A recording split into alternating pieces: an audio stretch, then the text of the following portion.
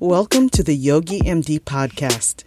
It's Nadine, yoga teacher, health coach, and retired doctor, here to bring you and your body together, not in sickness, but in health.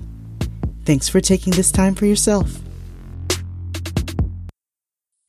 Today I would like to welcome Chris Rosandich, nutrition educator and health coach and owner of Your Health Journey. Thank you for being here today. Welcome, Chris. How are you? Very good. Thank you for having me. I am honored. Can you please describe your family life growing up? What was it like at the dinner table? Well, I came from a large family. So there were 7 kids and my mom and dad. And it's interesting that my mom implemented a rule that we had to eat dinner from 5:30 to 6:30 every single night. And I think about how progressive that was. And this was the era before cell phones, so we were instructed to tell all of our friends not to even call during 5:30 and 6:30. And that was our time to connect with each other and eat and enjoy this meal together. So I, moving forward, implemented that with my family. Not quite as rigid.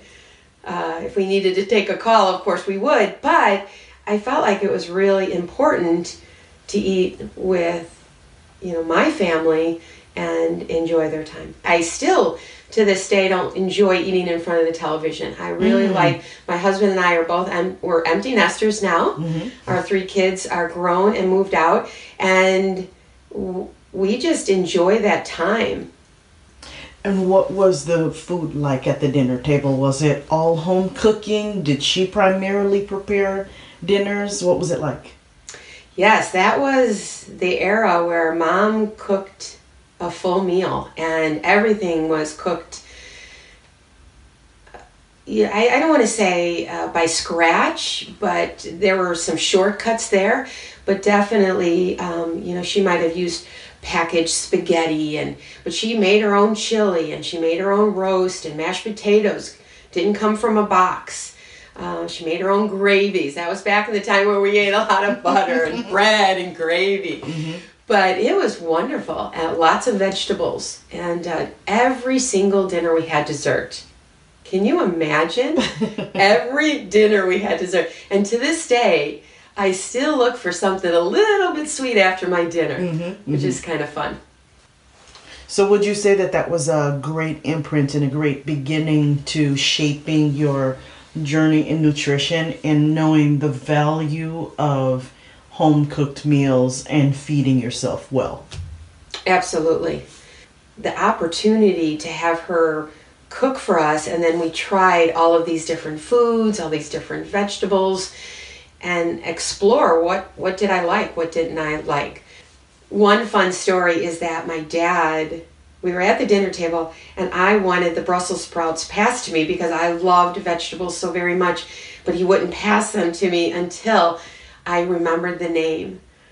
And I remember feeling anxious about that, but looking back, I think, what young girl loves Brussels sprouts so much that she, is stressed about making sure that they're passed to her. That's a good story. And so transitioning then to your own family dinner table, was it very important to you that you continue the traditions of a home-cooked meal? Absolutely. I think growing up I really valued my mom's desire to have us all sit together and cook home-cooked meals. And I brought that to my family, leaning on the side of some processed foods, but not a lot. But I also did it because financially we were on a budget. And to cook your own meal costs pennies to the dollars in terms of eating out. So what led you to become a nutrition educator? I always really valued feeling good. Having a lot of energy, being happy. I didn't early on associate that with the foods that you eat, but I lost a couple of really important people in my life that chose not to live a healthy lifestyle. So living a very healthy lifestyle became extremely important to me early on, and I've lived that way ever since. Okay. What does that mean? It really is about mind, body, and spirit. It really is about feeling so good and so energized and so happy and so confident. And I learned that in order to achieve that, there are choices we can make in our life to help make that happen. There was literally a time that I was in a meeting with some nurse navigators from a local hospital. And being at a cancer center, I felt like I had this free pass because there was no cancer in my family. But they explained that many times a cancer diagnosis can be not because of genetics, but lifestyle. And I was shocked by that. And from that point on, really was the start of me learning and growing and going back to school and getting my master's in nutrition to help me understand the connection between food and illness. The other really important example I had in my life was my son. And early on, he had digestive issues. I didn't really understand what that meant. We took him to all kinds of doctors. And literally it took us going through 10 years of 6 or 8 doctors to understand that truly he had a digestive issue and was sensitive to gluten and dairy. And by merely getting off gluten and dairy, his gut was able to heal and he could feel good again. When he went off to college, he said to me, "Mom, this is the first time that I can think clearly." He literally would go off to high school without eating breakfast because he'd have a stomach ache all day. Oh, boy. And when we finally figured out that he had food sensitivities and that his gut was out of balance and we got all of that in line, oh my gosh, he put on weight. He felt better, more confident. He was clear-minded. It was interesting to see the change and helped me become even more of a believer in terms of the foods that we put in our body can make a huge difference. Now let's talk about your exciting work. You primarily work with cancer survivors at the moment at the Cancer Support Center. How do you approach counseling clients about eating well? Just even from a philosophical standpoint, how do you talk to them about what it means to eat well? The approach that we take here is a very gentle approach. Really try to listen to the person and find out what are they going through. Hearing what their needs are and what direction do they want to go with their diet. Are they overwhelmed or not? Have they made big changes or not? Do they need to make changes? Is their doctor talking to them about making diet changes? Then gently creating a plan for them. Doing it together in a non-judgmental type of way. I'm so happy you used that word, non-judgmental. In our society, it's always about big changes fast, fad diets. How do you navigate those types of conversations? It is so true because people hear on television, they read in the newspapers, and they get confused because it's just small pieces of information being thrown out there. And what I like to do, I don't like the word diet. I don't, because it means deprivation to me. You know, when I was back in high school trying to get in that one pair of jeans, right? So I look at diet as, did I eat today? Don't you love that? I do. Did I eat today? And get away from that word of diet, which means deprivation. I think we as humans want to thrive, not just survive. We want to feel good. We want to have energy to do all the things that we want to do. So, you know, we have to look at diet as a lifestyle, and it's almost like if you think of a wheel on a bicycle, there's so many spokes to it. The food we put in our body is just one spoke.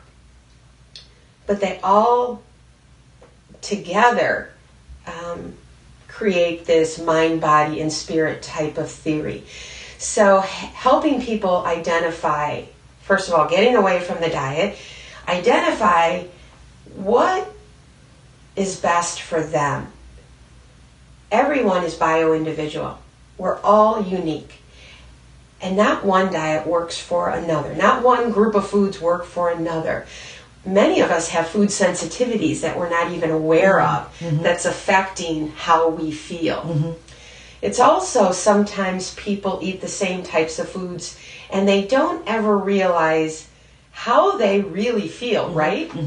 So they could be eating certain foods on a regular basis, maybe processed foods or fast foods, and they don't ever really get to the point of feeling great, so they don't understand how bogged down their system is by eating those foods. What I love to do is slowly introduce people to maybe new types of foods that they will start to turn a corner and be like, wow, I feel so much better eating a stir fry than a hamburger. How do you get someone to make that switch? I know you said small changes, but to actually believe that a smoothie can make me feel better in the morning rather than a processed frozen sandwich thrown into the microwave, or a quick wrap that I make at home, or something that I reconstitute with leftovers from the night before for lunch will make me feel better than grabbing a fast food meal in the car on the way to. If you're used to that, how do you take that small step to really believe that? I think the best way for someone to really internalize that and understand it for themselves is by doing it. But we start off with this discussion, sharing that those types of foods, fast foods and processed foods and refined sugars, are very inflammatory. So there's that reaction in your body causing the inflammation. Inflammation causes us to maybe feel the joint pain a little bit more. And so by encouraging someone just to tweak their meal could maybe make a difference. Encouraging people to maybe keep a food diary or just a little journal right in their purse or the refrigerator or in the kitchen, so that they could start to track the foods they're eating and how do they feel. And getting back to the tweaking, if you love hamburgers, let's just make a grass-fed burger at home. You put whatever you want on it, right? Moderate cheese.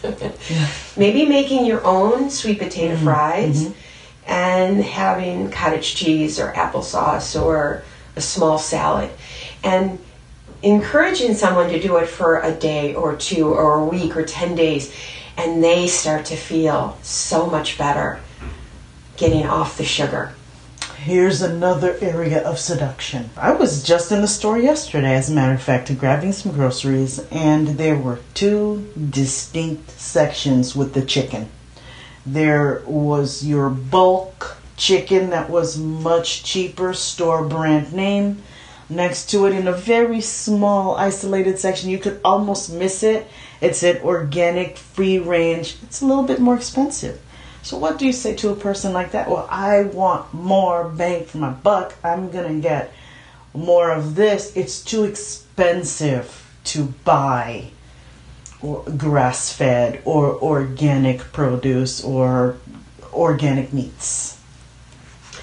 So if you would allow me, I'm just going to take that question and expand on it first of all, and especially in a cancer center, but when you're dealing with any illness, whether it's cardiovascular or diabetes or high blood pressure, remember the underlying influence is inflammation. So talking to individuals about increasing nutrients, decreasing toxic load, based on that, then we look at the actual diet, which remember, we don't like that word. Mm-hmm. We like, did I eat today? Mm-hmm. But this, this lifestyle, the foods that we're selecting, and they are whole grains, not the processed grains like white rice, more of the quinoa, more of the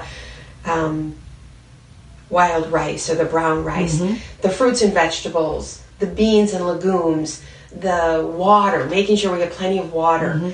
As a nutrient, and looking at dairy, but in a real modified version, because that can be inflammatory. Mm-hmm. Looking at meat, but again, are we choosing a clean source of meat? Whatever the animal eats is essentially what we're going to mm-hmm. eat. So if the animal is eating grains, even though they're not meant to eat the grains, which are inflammatory, that's going to have an effect by the time we get that burger mm-hmm. on our plate. Mm-hmm. So encouraging people, yes, budget is extremely important, but if we can let go of an extra big bag of chips and save that money for an organic chicken, like free range mm-hmm.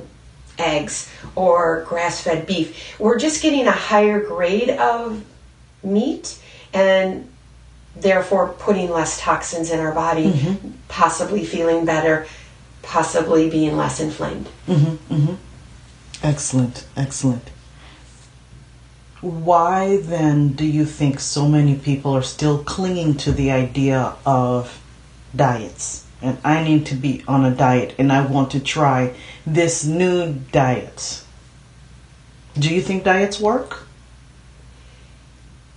I don't think they work because usually the person is thinking short term. I'm going to be on a diet short term, and then when they get off that diet, are they able to somehow transfer that into a lifestyle that they can kind of keep up with, right? Mm-hmm. So for that reason, diets can be not as effective. Mm-hmm. The other thing is there's so many diets out there. Mm-hmm. Is it right for that person? Remember we were talking about bio-individuality. Mm-hmm. Mm-hmm. And does that person need to be on a, low-carb, high-protein diet? Mm-hmm. Does that person need to be fasting on juices and smoothies for 30 days? Mm-hmm. Is that necessary? Mm-hmm. It's really looking at where that person is coming from, their health issues, what do they want to accomplish. But for most people, they just want to lose weight, they want to feel better, and they want to do it long term. And for that, it's really not as effective. You and I have also talked before about the idea that food itself is not inherently evil. So we tend to, as a society, vilify certain food groups over time, whether it's eggs, whether it's carbs, you name it, insert bread. Is that true? Are there evil food groups? Or the piggyback question to that would be, what particular nutrients do we need to be cautious about in our diet overdoing? I love how you define whether a food is evil or not. I'm thinking Power Rangers. I'm thinking of those, right? Because it's one of the first things, you sit down with a woman nowadays at dinner or wherever, and the first thing she talks about is, I'm not going to eat bread. Bread is so bad. I'm much... Mm-hmm. And it confuses me. It confuses me that there's a group of... Our ancestors ate bread. They may not have eaten it in vast amounts, and they certainly didn't eat it from a bag, in the grocery store that had preservatives in it. But bread itself is, I don't think, an evil thing, but you're the expert. So that's why I want to ask you. Society tends to attach evil, judgmental labels on a whole food group, and people are listening to that and taking nutrients out of their diets that they might be benefiting from. If you're saying no bread, no grains, or no carbs rather, then you're Xing out wild rice, brown rice, where you're getting all types of vitamins and micro and macronutrients. You are spot on, because we hear in the media, what should we be eating? What shouldn't we be eating? And it is true. Back in the 70s, it was this fat-free craze, right? We didn't eat fat for 50 years, but what happened to our society? We got heavier as a society. Yeah. And now we're looking at, you know what, if we eat an egg, that's not going to produce the cholesterol type of issues the way other things. So we are now looking as a society at sugar. We have to actually step back and think, is a food nutrient or not? Is it going to provide the body with vitamins and minerals and then those phytonutrients that we just started talking about just 15 years ago? Plant chemicals that are so nourishing to the body is helping us to stay healthy and happy and energized. Let's just take a second and talk about grains. A lot of people demonize grains and they're so worried about, like you said, bread. And grains are actually have a lot of nutrients. They're very healthy. They have a lot of protein, or some protein. They provide our bodies with phytochemicals, fiber, which helps flush out all the day-to-day toxins, and they stimulate the growth of good bacteria in our gut, which my son so desperately needed years ago. And looking at grains, we just don't want them refined, but to eat a small portion of the complex grains, like we talked about, quinoa, brown rice, wild rice, maybe even the starchy vegetables like a sweet potato. But eating a small portion, and the reason we want to manage the grains is so that it doesn't spike our blood sugar. And blood sugar is actually very important to think about because it is going to deregulate this blood sugar control. That is something I think we're going to continue hearing about in the future. There's something called insulin-like growth factors. And when we eat a refined carb, like let's say white rice, it deregulates that. Meat, refined carbs, deregulate that. And the idea that this blood sugar spikes is going to actually affect all the pathways in our body. I like to think of it as like rolling meadows. We want our blood sugar to be like a rolling meadow. And some of us need to eat small, frequent meals, and others can eat maybe 3 meals a day. But we want to make sure that our blood sugar isn't spiking, which is going to cause inflammation and other health issues. So then you would, in terms of this biodiversity you mentioned too, you would recommend then that people experiment and figure out what's right for him or herself. Open up your mind, be flexible, and figure out how you need to eat based on how you feel. Do you have good energy? Is your stomach upset when you eat a certain thing? I've had to figure out, I'm a person who may need a couple of snacks, and I also learned recently too that there's a certain time after which, not because of a diet, not because of something I saw on TV, just I noticed that if I stop eating at a certain time, I feel better, I sleep better, and I wake up with a little bit more energy. I don't wake up with heartburn anymore in the middle of the night if I honor the specific cutoff time for myself that I've noticed. I've also noticed that in terms of being really patient and paying attention, if I'm not eating well, if I'm running around stressed and I'm not paying too much attention to what I'm putting into my body, when I'm not doing those things that are homemade and nutritious, my energy's terrible. I'm crabby. I'm sluggish. My body tells You're me. hangry, right? Yeah. Not angry, but hangry because you're without that food. It's really important to identify what makes your body function at an optimal level. The way we do that is being very sensitive to the foods we eat and how we feel afterwards. Again, we talked about journaling, jotting those things down so you can start to see a clear pattern. There are definitely best practices, and that's what my clients, we talk about together. What's a best practice for them? But you touched on a few.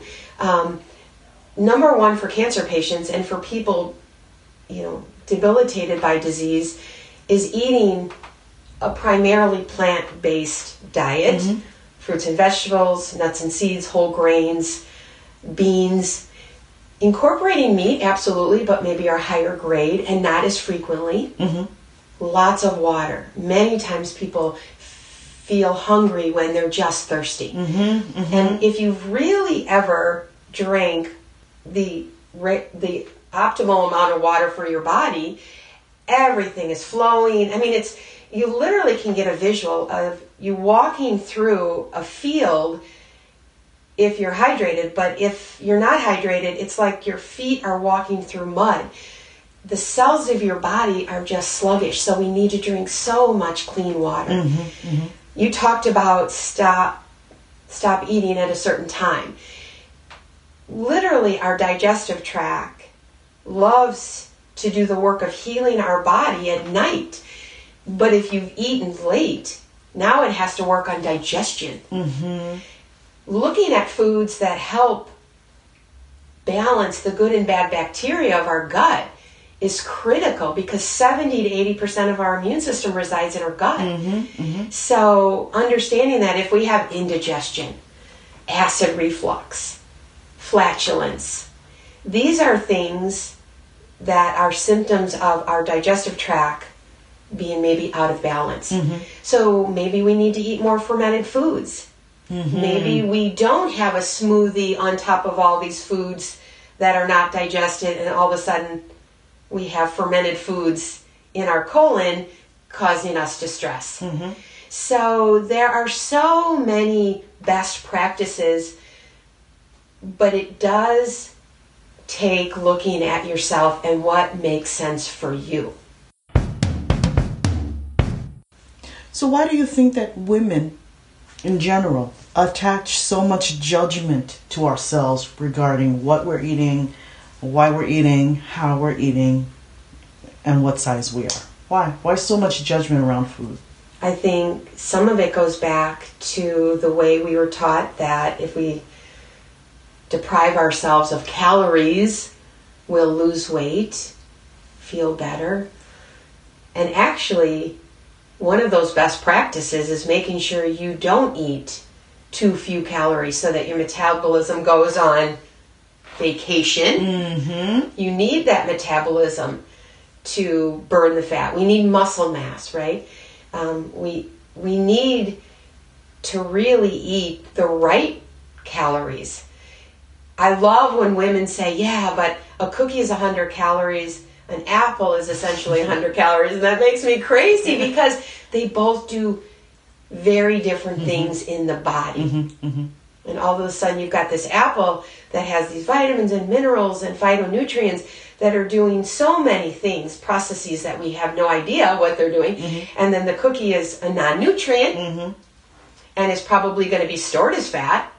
What's interesting is if you've ever gotten off some of these crappy foods, can I say that? Absolutely. Can I say crappy foods? And when you get off of some of these foods for a few days, a week, 10 days, a couple weeks, oh my gosh, your body, you just feel so good, so energized. You sleep better at night, right? It's one of those best practices. And we can eat some sugar, but it's interesting. The body can't metabolize a lot. And sugar is ubiquitous, right? It's in everything now. You pick up anything on the grocery store shelf and there's sugar in it. So that's problematic as well. What I love is that the World Health Organization has finally come forward and given us recommendations on what is too much sugar. And so they've recommended that women don't eat more than approximately 26 grams per day, understanding that 1 teaspoon of sugar is 4 grams. So we get really about 5 or 6 teaspoons a day. Men is about 36 to 40 grams, which is about 8 or 9 teaspoons per day. And I will tell you, if you ever wanted to do something neat, track your sugar. And remember, fruit is free because even though that has fructose, we're considering that as a plant-based food. So this is processed foods. This is added sugars.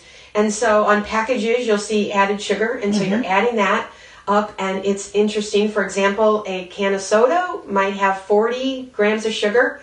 You've overdone it for the day already, right? Yes. for your 26 grams. So just looking at the quantity of sugar you're eating and then looking at the quality of sugar. Sugar is really sugar, but some of the experts look at honey and molasses and maple syrup, stevia as maybe a better choice than artificial sugars. Because there are other nutrients in there. Other nutrients, they're not as refined. Our body is used to those sugars because they've been around for thousands of years, right? Emotional eating, because you brought up the cookie before. The reason why the cookie is going to be more seductive than the apple is because it is comforting. It feels like a hug when you have, at least to me, I feel like I'm getting a hug when I have a chocolate chip cookie. So you and me both. So we do tend to, I think more as women, maybe I'm generalizing, overgeneralizing, but emotional eating is an issue that comes up for some. How do we know if we are eating because of we're trying to self-soothe versus really figuring out, are we hungry? That is such a great question, and I think it is a concern of every woman, and it's something that's real, right? It's really real because, number one, food is a big part of our life, our culture, our traditions. Eating food should be a wonderful experience. I love to eat. I eat all day long. And it should be celebrated. You know, some of these European countries, they do it right. I once heard that you're supposed to sit at the table as long as it took for the cook to prepare the meal. Oh, that's interesting. Right, because us Americans, we eat within 10 or 12 minutes and we're out the door.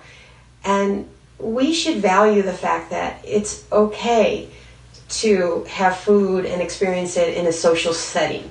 There are some foods that trigger the pleasure centers of our brain. And that's not broccoli. That's sugar. That's sugar. So when we eat a salad, we don't experience the same effects as when we eat a cookie or a brownie. And literally, our brain is letting us know, wow, what an experience. And that blood sugar is spiked and we feel good and we've got a little quick energy. But within 15, 20 minutes, we're going to feel that drop in energy. One way to really understand if we're emotionally eating is sometimes emotional eating comes on suddenly versus a physical hunger comes on gradual. When we're emotionally eating, usually we really want a specific food and it's urgent. It's like you can't get it into your body fast enough, right? Physical hunger, many times you can wait. You're trying to figure out, what do I want? What should I eat? Emotional eating usually is paired with a upsetting emotion. You know, you might feel stressed. You're just almost absent-mindedly eating without even realizing. You're just going into the kitchen, grabbing. Whereas physical hunger is more, you're aware of it. Last year was a busy year for me because both of my girls got married. Congratulations. Within 3-month period. When I ate, I didn't feel satisfied. And I found myself overeating. And once the weddings were over, I found myself after eating a serving, I was fine. I felt nourished. I felt contentment. So I think we do have to look at our stress level, because sometimes we're just eating so quickly. We're eating on the run, like you had mentioned in the car.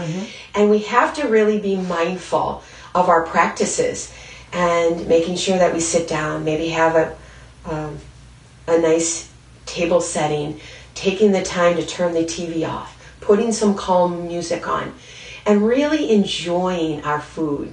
Because that's what it was meant to do, right? You're coming full circle to the beginning of our conversation, what your mom taught you. Enjoy the eating, enjoy the company. It's a tradition. It's about family. It's about love. There's no shame in sitting down and eating a plate of food even if you did eat bread there. Yes. Yes, I love bread. Yes, absolutely. But I just want to leave you with a concept. It's called 80-20. And I teach this concept to really all my clients, because what it means is, and it doesn't have to be 80-20 in terms of percentages, but 80% of the time you're eating really healing foods that nourish the body. Whole foods that are in their original state, that usually only have one ingredient, and they come from nature. Mm-hmm. And it's natural wrappers, a rule of thumb. Yes, natural wrappers. But 20% of the time you can deviate and have some fun foods. Mm-hmm. Put honey in your tea, enjoy a cookie, enjoy a dessert when you're out.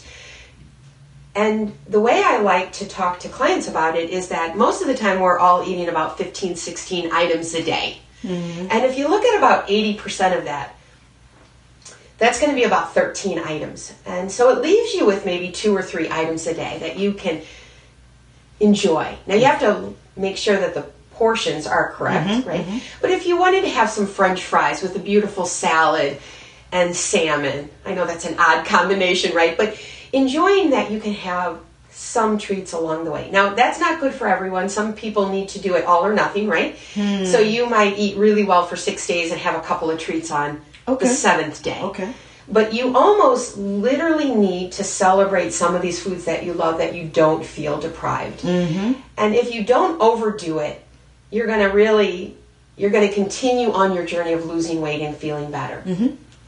And I think the last concept really is about relapse. I think it's important to understand that this is a journey. This is a lifestyle. This isn't a diet.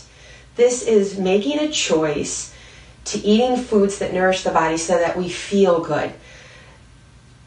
We don't know how long we have on this earth, but while we're on this earth, let's feel as good as we can.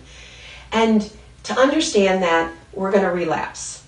We're going to go to a party. We're going to have a day where we're more hungry than other days.